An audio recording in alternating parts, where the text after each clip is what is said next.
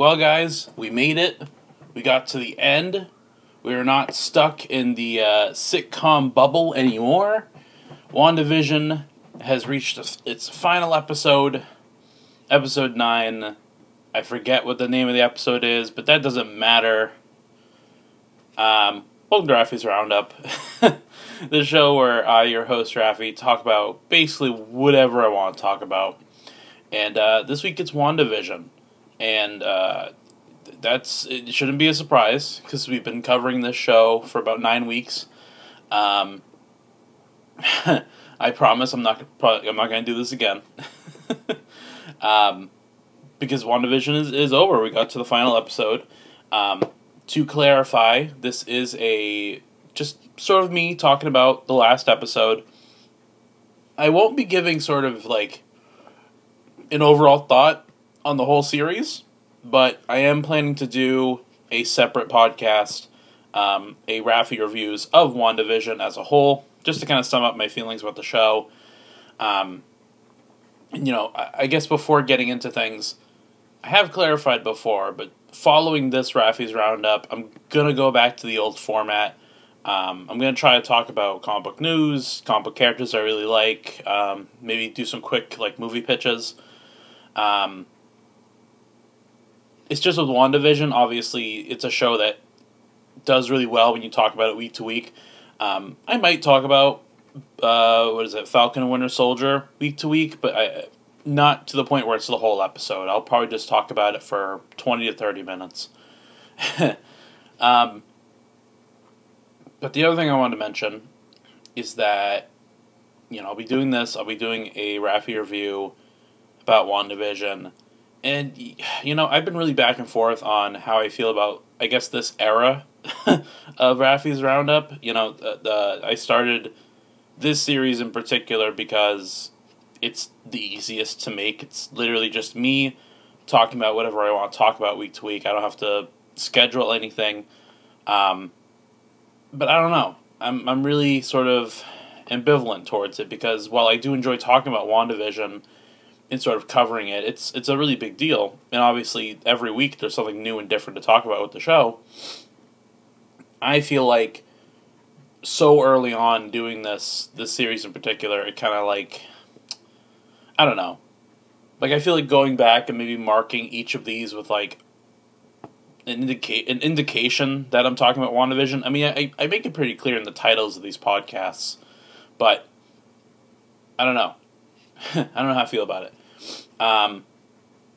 Because it's ultimately, once I put out the review of WandaVision, the entire show, are these podcasts, disposable after that? I like to think whenever I make a podcast, I try to make it evergreen so you can listen to it at any point. Then again, I did, the Weekly Flip for 3 years or something. And that is a show that's not evergreen. News changes all the time. So, I don't know. I think the fun of looking back at episodes, at least in a review podcast sort of format, is having theories and then watching them kind of crumble and fall. I don't know. I just hate the idea that, the last couple of podcasts that I've uploaded are sort of stuck in a time bubble of he was talking about this before episode 4 came out or before episode 6 came out. I don't know. That's not really up to me, I guess, at the end of the day. I enjoy talking about the show, and if me talking about it is also entertaining for people listening, then I guess it works out in the end. Otherwise, I don't control what you listen to. But yeah, episode 9, a show where Wanda does control what people listen to because they're listening to her grief.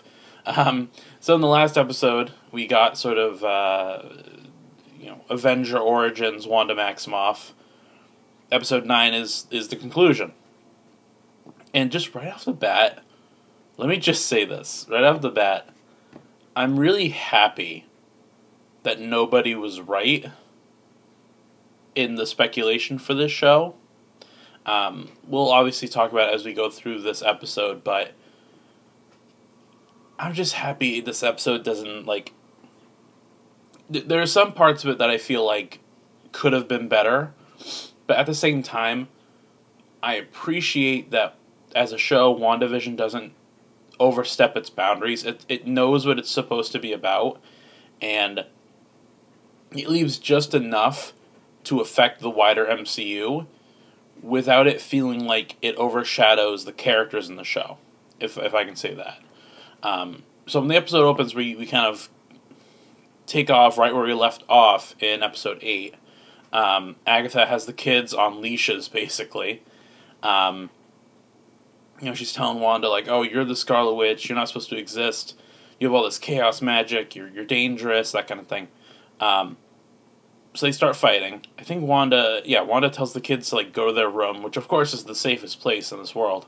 But they just have this fight scene, and this is something that I guess I'll talk about more because they fight throughout the episode. I've heard a lot of complaints that, like, for two witch characters that have magic, the fight between Wanda and Agatha throughout the episode is kind of underwhelming. I don't disagree with that, but I feel like it makes sense, at least in Wanda's case. Agatha is this, 100-year-old witch. She knows about magic. She has the Darkhold. She's obviously a powerful character with a lot of dark magic and stuff. And, like, outside of doing, like, those, I guess, magic leashes on the kids, and maybe, I don't know, you never see her create runes, but, like, aside from her knowledge and those magic leashes, you don't see Agatha do a lot that Wanda hasn't done already.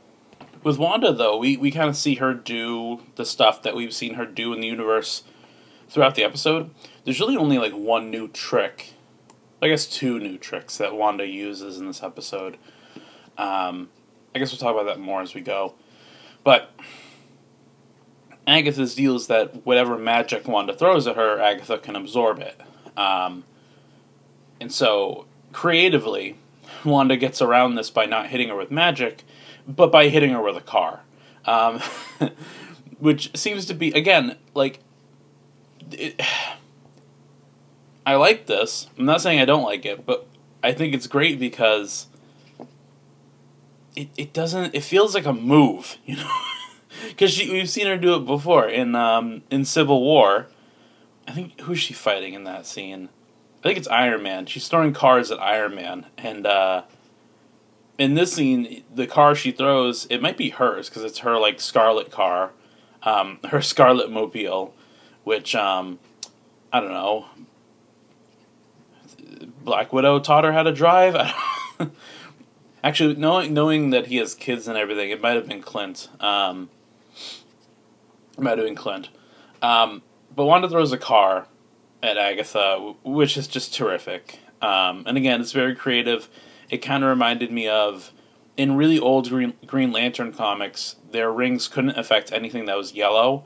That's kind of worth its own segment on another podcast. But to get around that, the Green Lantern would, like, throw dirt on the opponent to cover up the yellow, or just, like, throw other objects at them without having to hit them with their ring primarily. So, just a creative way for her to get around that problem, make a nice reference to Civil War, and again, like, the fact that she's done it twice is, like, if she were in a video game, this would be one of Wanda's, like, special moves. It would be like a super attack. She would summon a bunch of cars and then pile them on top of the opponent. Just like if Green Goblin was in a fighting game, he would, like, pick up the opponent and then throw them off a bridge or something. So, throws the car, crushes Agatha. Wanda, like, goes to, see if she's dead or whatever. And as a nice Wizard of Oz reference, you see Agatha's shoes, but, like, she's gone.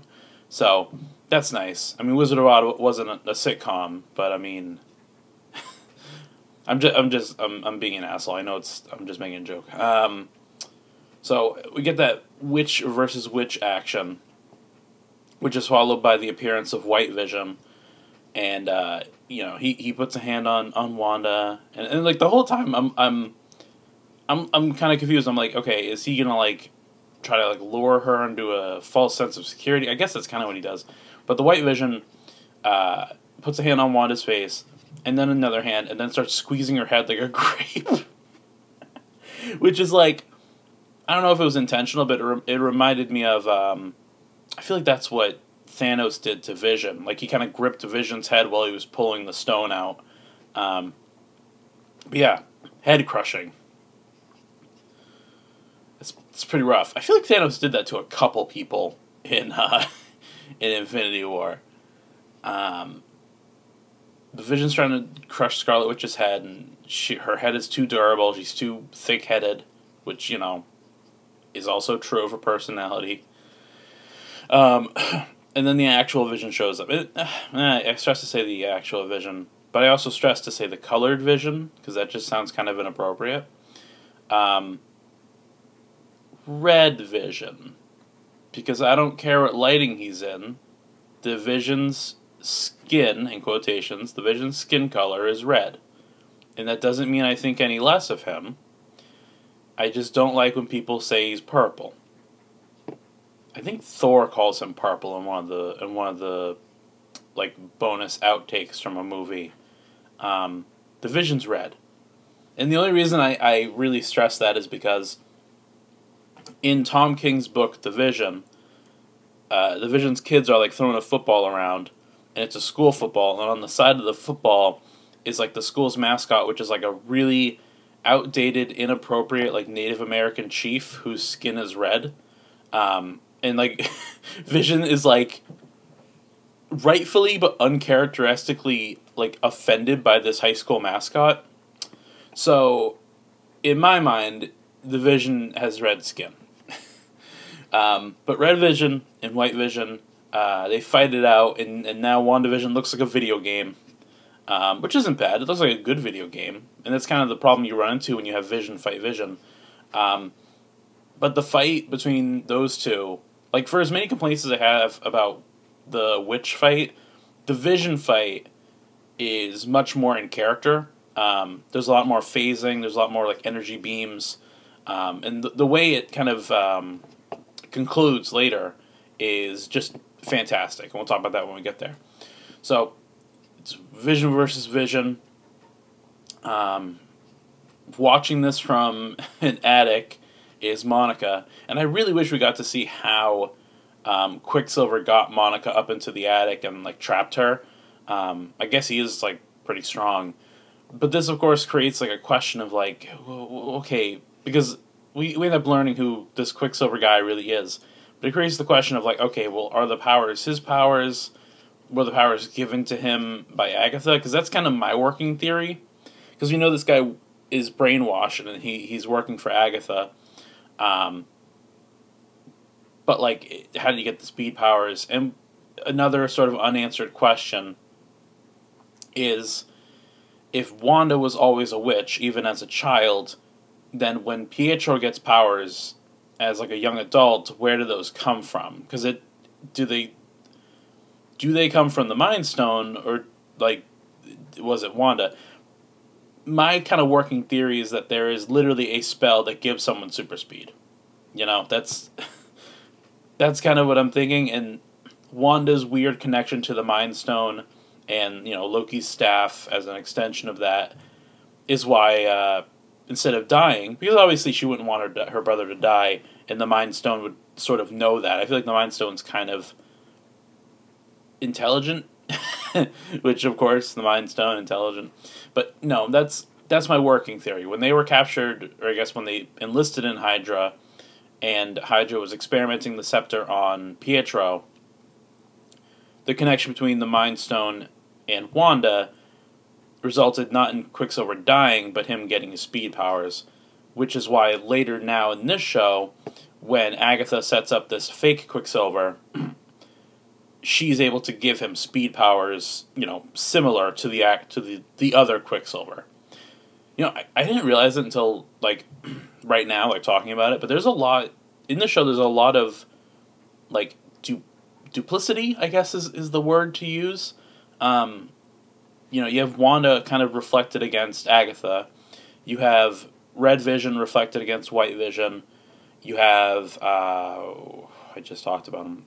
You have fake Quicksilver reflected against real Quicksilver, although you don't see that. I don't know. It would have been nice if...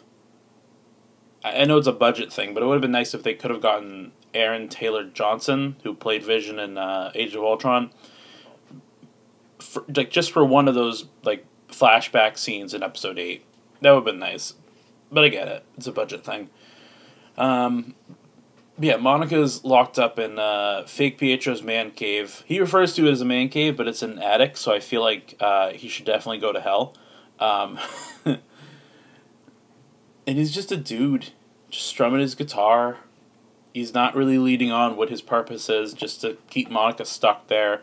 But we'll learn more about this Monica Pietro stuff in a bit.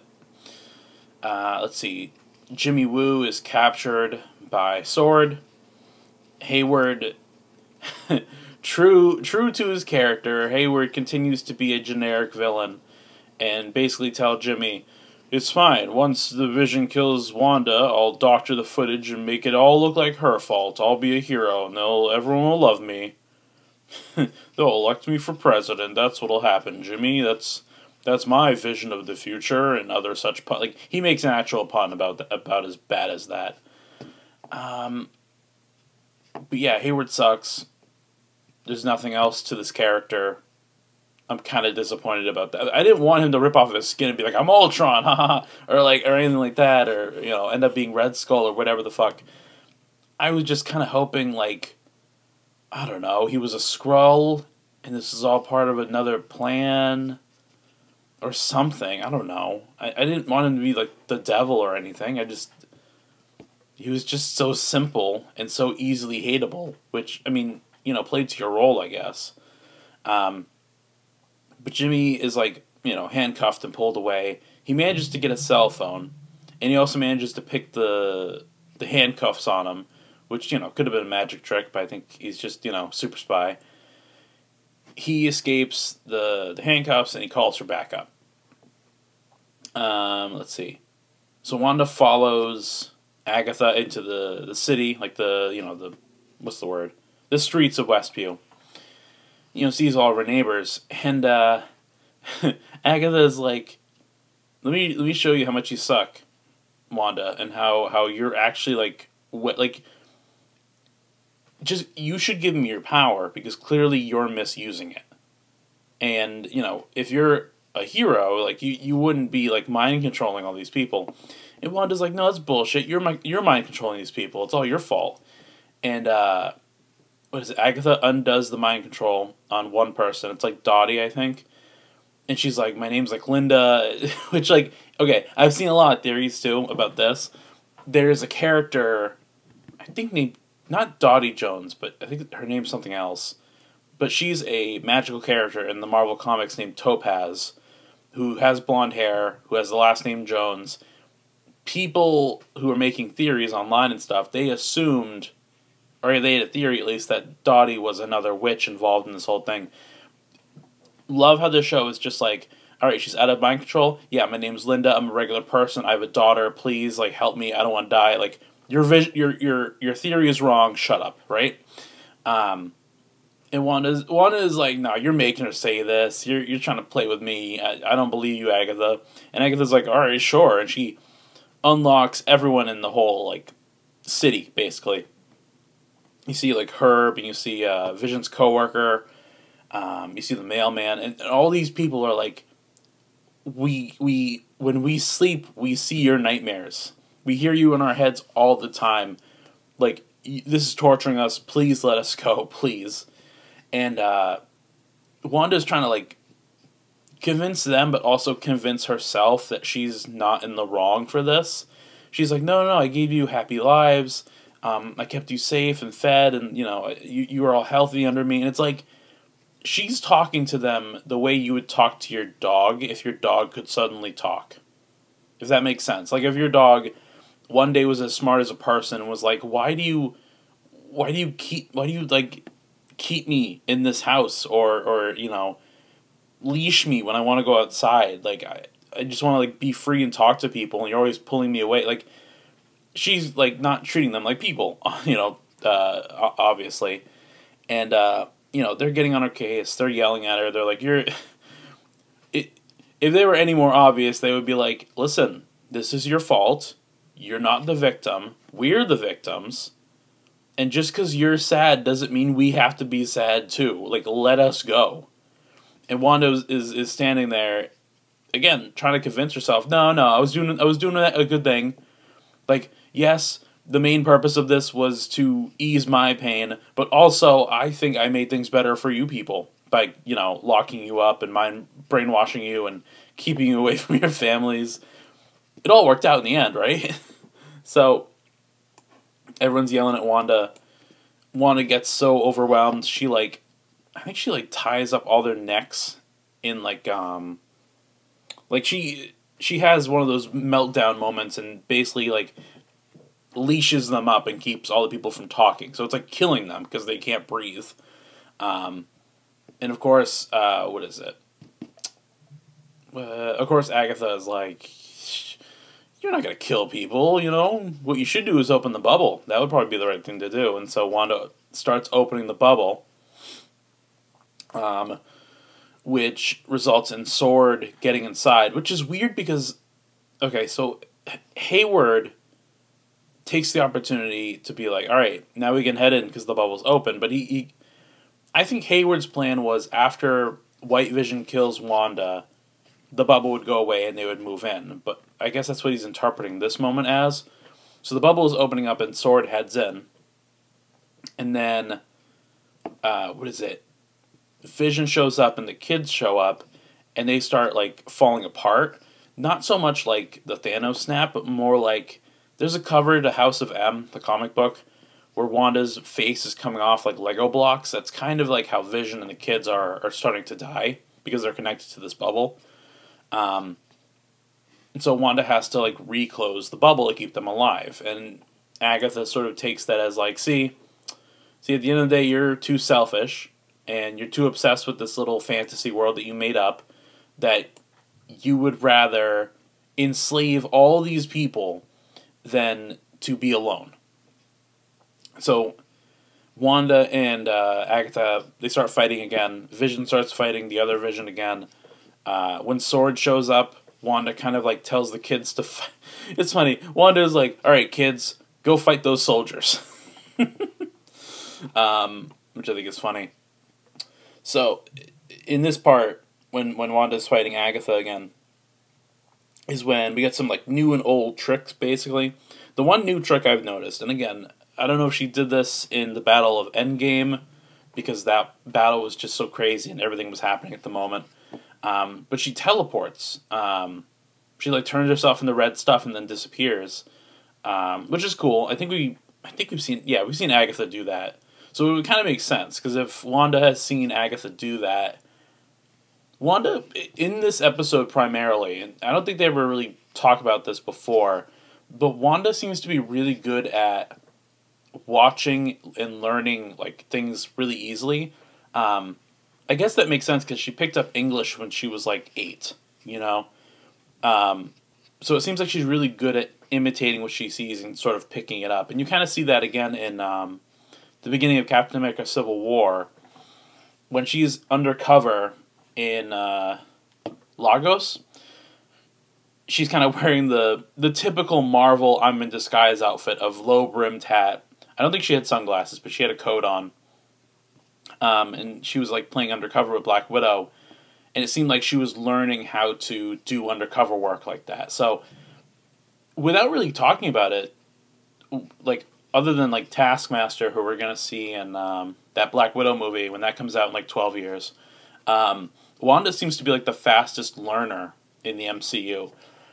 Because again, she's seen Agatha teleport a few times, and Wanda just knows how to do it now, which I think is really cool. And it's also interesting because obviously the Battle of Endgame was so busy, and Wanda was so overwhelmed with grief, trying to get revenge for what Thanos did to Vision. But I imagine if that fight went differently, and Wanda got to battle alongside Doctor Strange a bit more, she might have picked up a few of his tricks too. And it's going to be interesting because, we don't see Doctor Strange and Wanda interact at all in Infinity War or Endgame. But, I'm wondering by the time of Multiverse of Madness if maybe we'll get flashbacks, or at least one flashback, to them having a conversation either during Endgame or more likely during Tony Stark's funeral. I think that would be kind of appropriate because we haven't seen those two characters interact at all, and it would feel kind of weird if they suddenly did. Because then, this show existing already puts a weird shade on Doctor Strange of hey man, you're the Sorcerer Supreme, why the fuck were you not in Westview? But now it's what is it? Even before then, it's if Doctor Strange is involved in the same fight as Wanda, he should already know she's magic.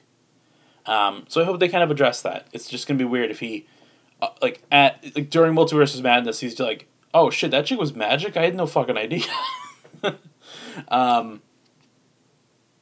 What was I going with this? Oh yeah, Wanda knows how to teleport, which, opens up a lot of different avenues, at least in my brain. She does that, and then she does the Age of Ultron thing. And again, I love seeing not just the new moves like the vanishing and what she does later with the runes, but I love seeing kind of old tricks. Because up until this point, we haven't seen Wanda fight anyone, really. But when she's fighting Agatha, she's pulling out I know how to lift up entire cars trick. I know how to, give people nightmares, basically. Because she does the thing, and they shoot it the same way. It's on a rooftop. Agatha is standing there looking out at everything. Wanda appears behind Agatha, walks up, and she's walking, but it's played in fast motion, and then puts her hand next to Agatha's head, and gives her a nightmare vision, which is the thing that she did throughout Age of Ultron. Nightmare vision, that's funny. But we haven't seen her do it since, she didn't do it in Civil War, she didn't do it in Infinity War, or, it would have been cool, actually, if she did it to, what's that guy? Corvus Glaive, the two people that were coming after her in Vision in, Europe or whatever. It would have been cool if she did that to them. But she does the Nightmare Vision thing. Again, they shoot it the same way, because they're sort of playing on the idea that you're going to see them and be like, oh, the thing she did in that other movie, which is fine. Nostalgia is fine. And it really just doesn't work out for her, because Agatha's a more powerful witch. In Agatha's Nightmare Vision, she kind of she plays the Uno reverse card, and it ends up with Wanda being on a stake. And as her magic is growing or whatever, she creates, kind of like what we were talking about in episode 8 or whatever. In Agatha's backstory, her mother creates a blue crown of magic on her head when she's using her powers. Similarly here, in this Nightmare Vision, when Wanda's powers are coming to the forefront, she gets the Scarlet Witch, M crown on her head made out of magic. So that's cool. Again, not just, justifying the name of Scarlet Witch or even the costume, but, especially the headdress, because that's such an important part to her design. Monica is okay, I need to be involved in the scene now. People are forgetting that I'm in the show. I need to get out of here. And Pietro's no way, dude. This is my man cave attic. We're just hanging out. It's not weird. It's not sexual or anything. We're just hanging out. Just two bros. One of them's a chick. Chicks can be bros. We're just hanging out. It's totally platonic. But you can't leave. And she's wait a minute. I have superpowers. And she forces Pietro to the ground. And with her special spectrum vision, again, there's that fucking word again. With her super sight, whatever, she can see that the necklace Pietro is wearing, which I swear he wasn't wearing in other scenes. He might have been wearing a shark fang necklace or something in another episode. But she rips off his weird hookah necklace. And he's just some dude. Right? Because I think before that she finds some paperwork. And it's a photo of this Pietro guy, this fake Pietro, this fake Quicksilver. And it has his name, Ralph Boner. And he's just hey, Boner, funny. And when she pulls the necklace off of him, he's please spare my life, don't hurt me. And that's the last scene we get with him. He's just some scared guy who was also brainwashed, but by Agatha instead of Wanda. And it seems like that necklace wasn't just brainwashing him; it might have been giving him those powers we were talking about earlier. And I love that, dude. Like, if I haven't made it clear enough, I love this episode because there are so many moments where they're like, "That's right, it was obvious all along, and not what you theorized." Like, he's not Quicksilver from the X-Men movies. He's not a mutant. He's not Nightmare. He's not Mephisto. He's not Agatha in disguise. He is just some guy named Ralph Boner. And I love, people got mad that it's like, Boner, that's so juvenile and inappropriate. It's like, yeah, but I feel like they kind of deserve that when all people have been doing is theorizing who is the real fake Quicksilver, who is he really? And it's like, he's a boner joke. You know, that just feels like, I don't know, it feels deserved. It feels like appropriate. If the Ralph Boner joke just kind of came out of nowhere and was associated to another character that no one even talked about, yeah, it would be unnecessary and like kind of just weird kid humor.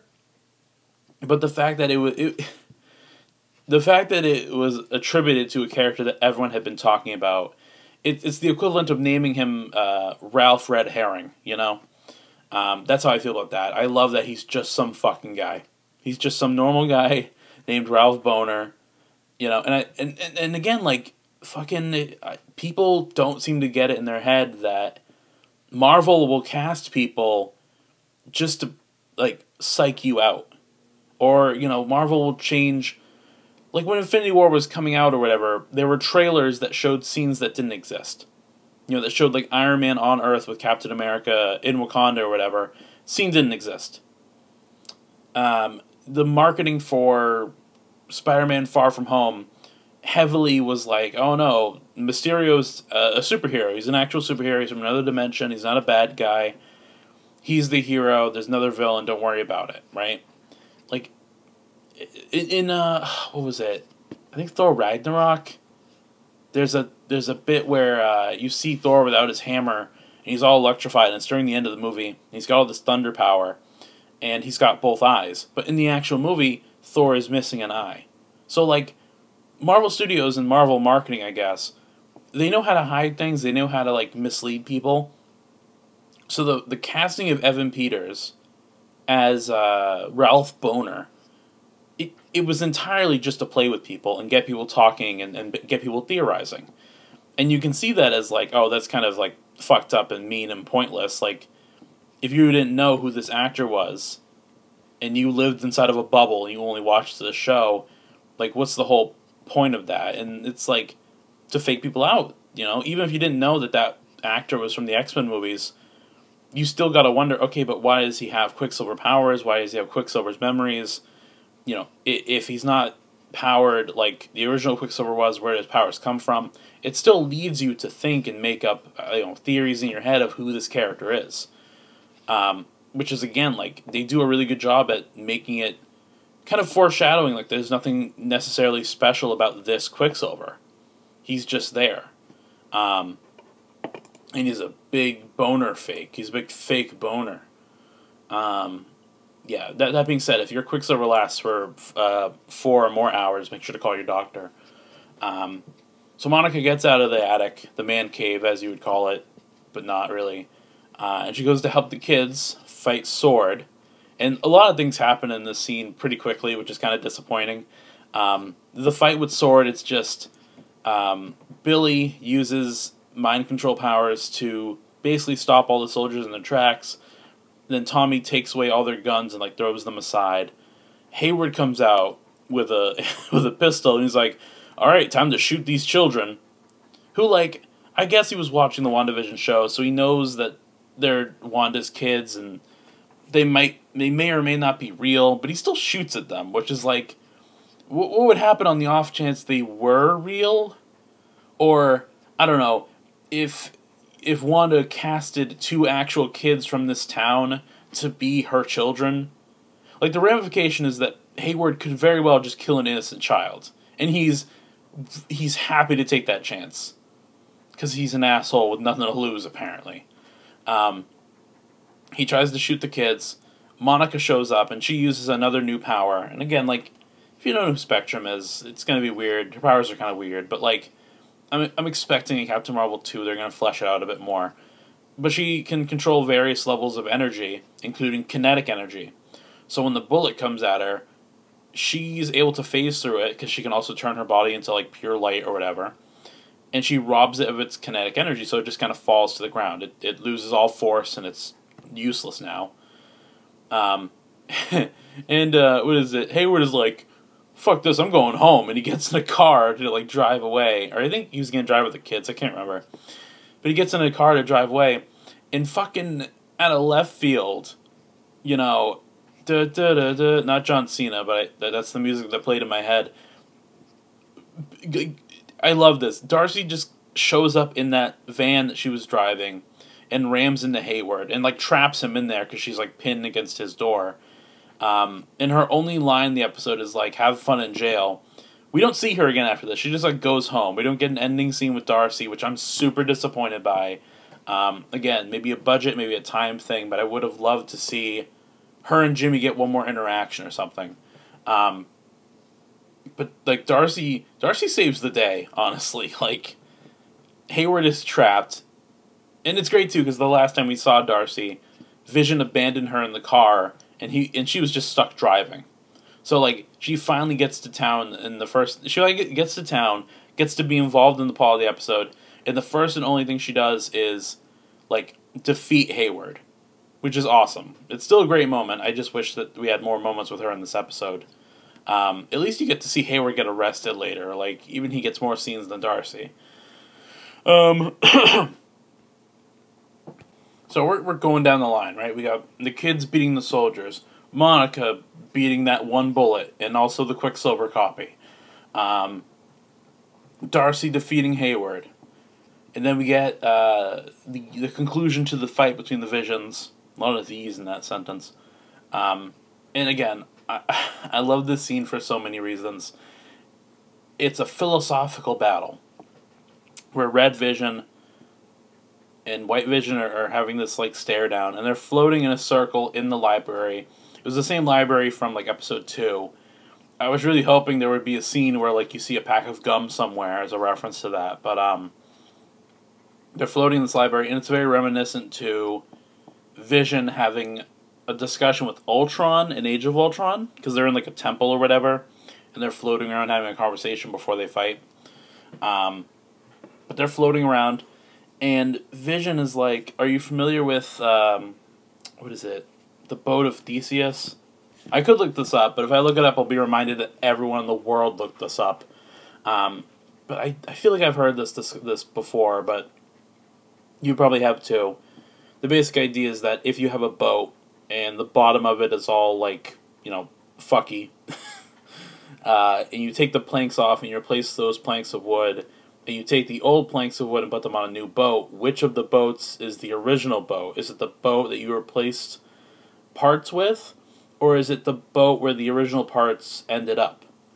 And again, it's supposed to be a theory about which of them is the true Vision. Is it the memories of the original Vision that carried on through Wanda and are now in this Red Vision, or is it the body of Vision that has no memories at all? So having this discussion, and it's great because Red Vision gives all his memories, or at least a copy of them. Well, not even gives, he unlocks them, because bringing back the Vision's body also meant bringing back his memories. It's just that Hayward, like, locked them up. So this feels like a Kingdom Hearts scene right now. So Red Vision unlocks White Vision's memories. And it's cool because you get sort of like a really fast montage of the Vision's entire life in the MCU, from coming out of the pod in Age of Ultron to dying at the end of Infinity War. And gets all that. And what I really appreciate is that when White Vision gets the memories, he doesn't immediately just turn into the Paul Bentley Vision that we kind of knew before. Because at this point, we're kind of working with, like, I don't know, 3 different interpretations of the Vision. There's the MCU Vision from before. there's the Westview sitcom Vision, whose personality is similar to MCU Vision, but obviously he doesn't have the memories or the experiences of original Vision. And then we have White Vision, who now has all those memories, but hasn't lived through them. Which I appreciate. He doesn't just default back to original Vision or anything. Because just because you remember something doesn't mean you remember what you've learned from it or how you felt about it. So White Vision is just like, well, I've got a lot of soul searching to do. Bye, and he just leaves. He just fucking leaves the show. There's no after credit scene with him or nothing. The White Vision is just out there somewhere, and it would have been nice if there was a post credit scene with him confronting Hayward in jail or something. But I'm also really intrigued by the idea of just this wandering robot trying to find himself. It's very Wolverine, I guess. You know what I mean? So White Vision has all these memories. He's like, all right, well, clearly there are some things that are more important right now, and he just leaves.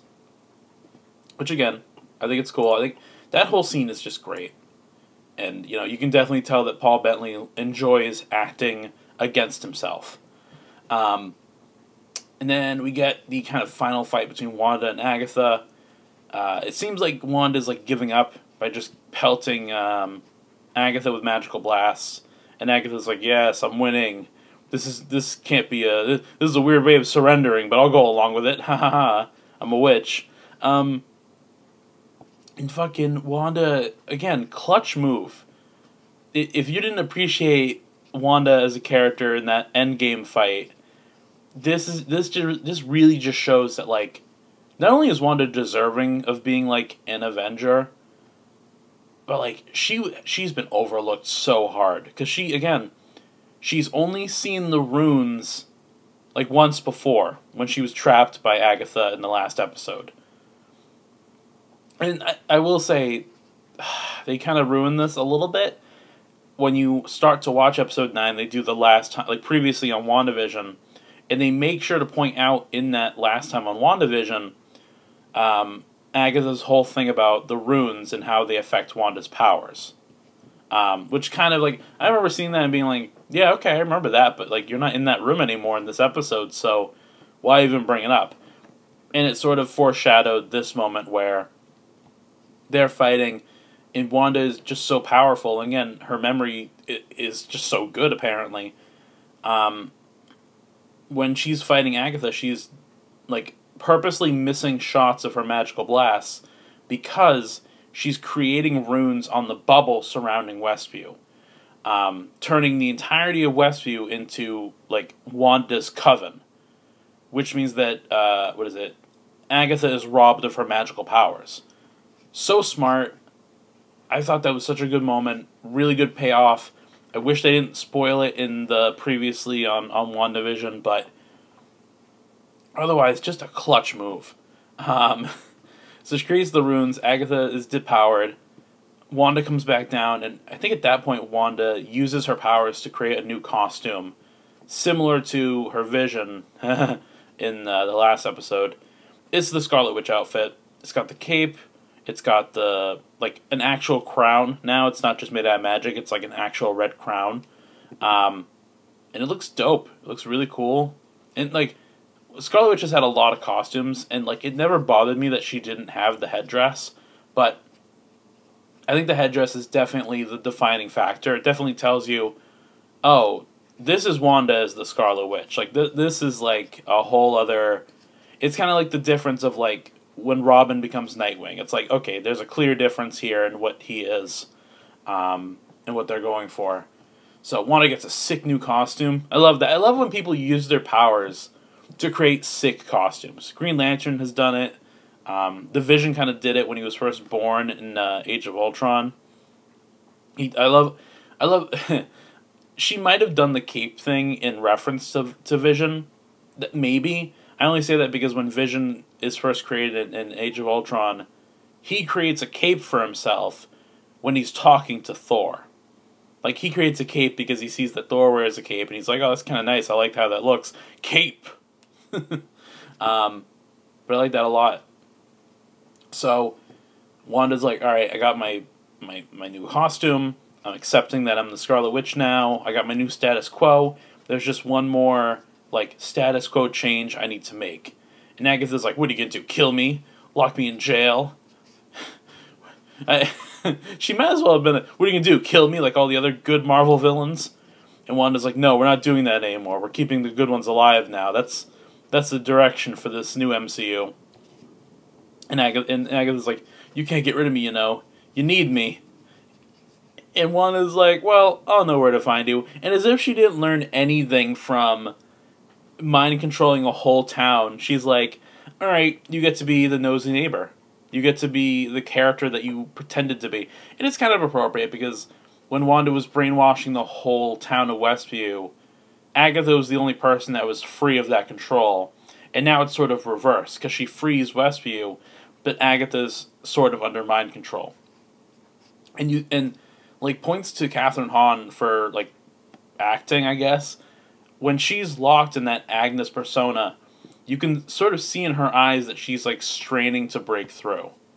And it's interesting because you have to assume that the runes are taken down with the bubble, so Agatha does have her powers, but Wanda's mind control is so powerful, Agatha can't break out. Which is, like, the perfect, like, fate for this character. It's also good because in future projects, when characters need help with magic or whatever, they can go to Agnes. I imagine over time, Agnes won't break out of her, like, nosy neighbor persona, but I think she'll get her memories. Like, I think she'll remember being a witch, so that you can go to her with advice about magic, but she'll still, like, act like this TV character. Which, you know, will be funny, but also be kind of, like, unnerving and scary, because she'll be acting like, oh, how many sugars with your tea, darling, or whatever. I don't know, I can't do an Agnes. But she'll still act like a helpful neighbor or whatever, but if you ask her about magic, she'll keep that happy vizier and just answer your questions, because she knows what she's talking about. That's what I imagine it's going to turn into. But again, this is also just a good way of keeping Agatha in the MCU, because, goddamn, I love this villain. Like, selfish and simple as she is, a cackling witch is just such a wonderful villain to have in this universe. But she's great. And she gets locked in her Agnes mode. And it's also weird, because it's like, does that mean all the people of Westview just have to, like, live with this woman now? Because she is the nosy neighbor, so assumingly she's going to, like, try to interact with the people of Westview. Like, leave her house and go on bike rides or go shopping at the grocery store and talk to people. They're just going to have to, like, pretend that that's okay. In a weird way, they're going to have to be like, oh, shit, oh, here comes Agnes again. All right, hey, Agnes, yeah, no, my day's going great. Oh, dinner? Yeah, sure. And then she walks away and they're like, oh, my God, I can't believe Wanda, like, I'll be grateful that she freed us all, but why did she have to stick... Like, it's creepy, you know? Like, as if the town of Westview isn't already scarred for life based on what Wanda did. They're not already living with that nightmare afterwards, but they'll always have that constant reminder of what Wanda did in the form of this neighbor who is all too eager to talk to them. Like, that is actually horrible that Wanda did that. At the very least, she could have stuck her in her house or something, or put her in another town where Agnes would seem unassuming. Like, somewhere where people wouldn't know who Agnes is. That might be what she ends up doing, but we don't see what happens to Agatha after she's turned into Agnes. She kind of just gets up and walks away. Oh, man. So yeah, Wanda got a sick new costume. Oh, and then we get, like, the Goodnight Moon scene, which, I don't know why I called it that. I guess because it feels that way. Wanda and the kids go home. Wanda is starting to close the bubble, and the idea is that she wants to say goodbye to everyone before the bubble completely vanishes, right? What is it? Wanda and Vision tuck in Tommy and Billy, and it's a very... They do this very well. They do this, like, somber goodbye scene very well. No one necessarily says goodbye, but, like, we know Wanda and Vision know it's goodbye, and you sort of get the idea that the kids also know that it's goodbye. Um,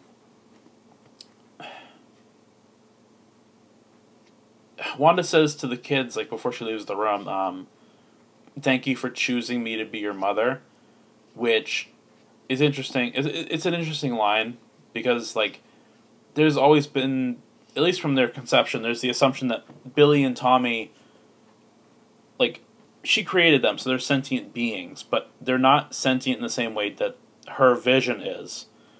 And we obviously know from, like, the post-credit scene that, like, these kids exist beyond the end of WandaVision, the sitcom. Like, it seems like Vision will always be a part of Wanda, but these kids have sort of grew into their own. Like, they have their own souls and everything. So, she thanks them for, like, choosing her. Again, kind of weird.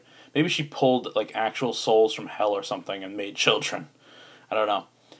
But, then she says goodbye to Vision, and again, like, such a heartfelt scene, honestly. Like, that, no matter what disappointment you have in the show, I feel like this scene really sums up why it's a good show, and, like, just how important it is to the character of Wanda.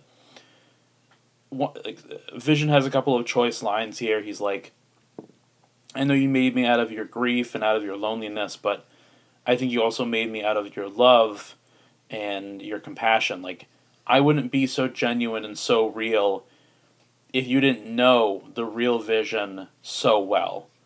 Like, in a way, the fact that the Vision, in Westview anyway, the fact that he wanted to know the truth and knew that what Wanda was doing was wrong, and then turned out to come from Wanda's body, come from her, like, consciousness, is telling that, like, not only does a part of Wanda know what she was doing was wrong, but she also knew if she was going to create the Vision again, it had to be so genuine to the point where he would know what was wrong and right, even if Wanda wanted to ignore what was wrong and right.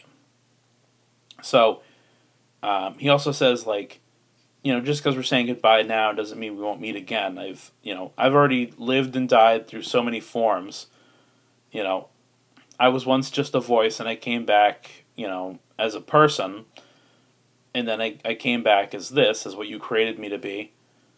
Who knows what I'll become next? And I love that line, because you don't think about it often, but the legacy of the Vision in the MCU, it goes back as far as Iron Man 1. He started as Jarvis, and, eventually Jarvis sort of became part of Ultron, which was created from Bruce Banner and Tony Stark, and the Mind Stone got involved, and then you got Vision. Like, there's so many little factors. It's almost like the Vision as a character in the MCU is like an empty plate. Like, Jarvis was the plate, and you piled it with Tony and Bruce and the Mind Stone and Ultron and now Wanda.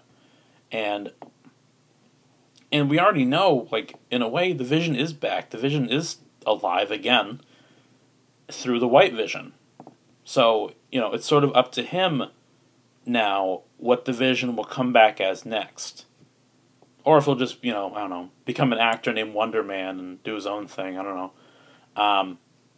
Just such a great send-off to this character. I'm so glad that Wanda got a proper goodbye with the Vision. And, whether he's real or not, it's really cathartic. It's a really good send-off to a character that a lot of people overlooked or didn't appreciate. Which is more than you can say for, like, Vision's send-off in this, I would say, is as good as Tony Stark's send-off or Steve Rogers' send-off. It's like a perfect conclusion to this character, even though we know Vision's probably going to come back somewhere else. And then very quickly, we'll talk about the post-credit scenes, because there's two in this one. I didn't know that at first. I saw the first one and then saw the second one on YouTube. Monica meets back up with, like, Jimmy Woo. We see that Hayward is getting arrested. Darcy disappears. We're wrapping up the whole Westview thing. Monica meets up with this one agent inside of, like, the local theater, and this agent turns out to be a Skrull. Oh shit! Um, and this Skrull agent is like, uh, my boss wants to talk to you. You're gonna have to go see him. And she's like, go where? And the Skrull points up at the sky. So it's an implication that Nick Fury wants to see Monica, which I hope we get to see that interaction. We might see it because I know she's gonna be in Captain Marvel too, but we're also getting a Secret Invasion show starring Nick Fury.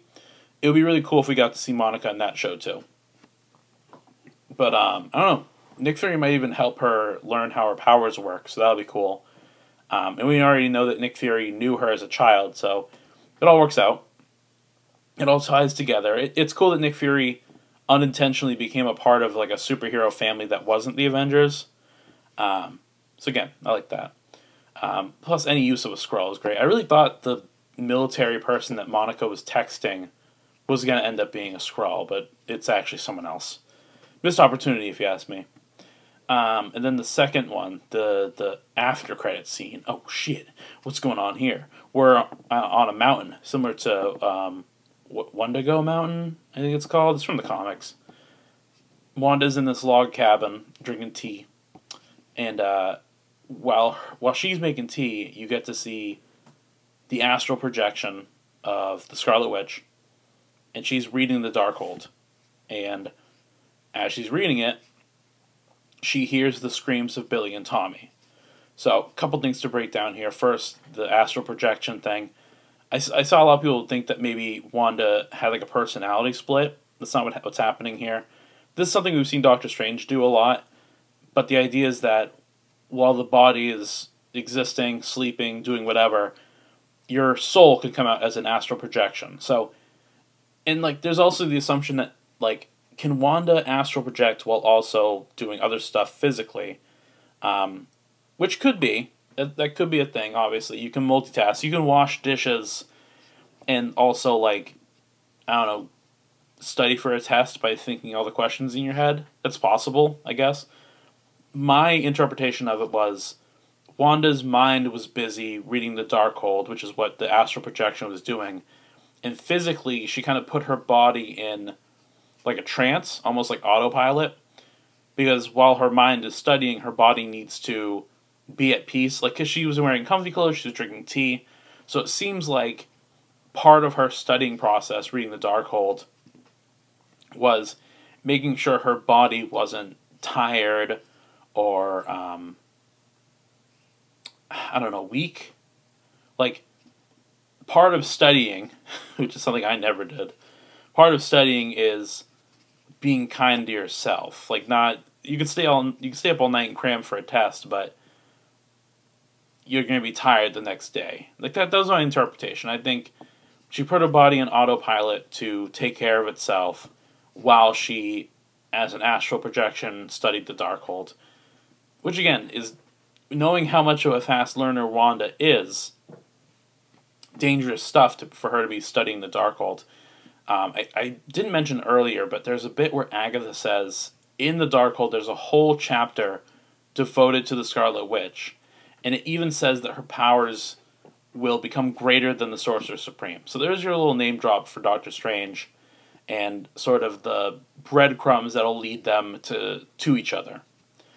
And then the kids needing help, again, that goes back to what I think about, like, the kids were so real for Wanda that she created souls for them, or that they were originally souls from somewhere else, like another dimension. But I guess we'll see that in Multiverse of Madness when we get there. Whew, okay, I think that's everything that I want to talk about from this episode. It was great. Great ending to the show. And again, a lot of things were wrapped up, and a lot of things were left open. And that's the perfect way to end a show like this, where you know these characters are going to appear in other stuff, movies, TV shows, whatever. But, like, here's a proper death for the original Vision, kind of. You know, here is a new superhero character we created, Monica Rambeau. Here is, Scarlet Witch's new status quo, a character that was... It's kind of appropriate, right? Because the main Avengers characters are taking sort of a back seat. Tony is gone, Steve is gone. Thor's getting another movie, but he's going to be replaced by Jane Foster. We don't know really what's happening with the Hulk, but we know that he's, you know, sort of free. He's happy. Hulk is like all set. He's come to peace with himself. Like, we're seeing a lot of these, like the founding Avengers. Like, Black Widow's dead. Hawkeye is going to be training a new Hawkeye. So it makes sense that sort of the secondary Avengers, like Scarlet Witch, like Falcon, they're taking up a more main character role. And I think the show did a good job at boosting Scarlet Witch's potential, establishing her as a real character in this universe, a real force, making her a main character instead of a supporting character. And I think it did a good job at establishing her as, like, not a straight and narrow superhero. Because she is a superhero, but she's also, you know, bordering on being an anti-hero. And I think that's an interesting kind of way to go forward with her, especially when you consider she started off as a villain, became a hero. So that'll be really interesting to see going forward. But that's my review of WandaVision Episode 9. I hope you enjoyed me talking about it for a while. Let me know on Facebook and Twitter if there was anything you picked up that I kind of missed. Again, I will be covering my full review of WandaVision in another podcast. It'll either come out this week or next week. I don't know. Who could know? Not to me. And the next Raffi's Roundup will be, you know, sort of returning to basics. We're going to talk about a couple of different subjects, and hopefully that'll be just as interesting as this, if not more interesting. So, as always, thank you for following. Thank you for listening. You can follow me on Facebook, Twitter, and YouTube. And I'll catch you guys next time. Goodbye.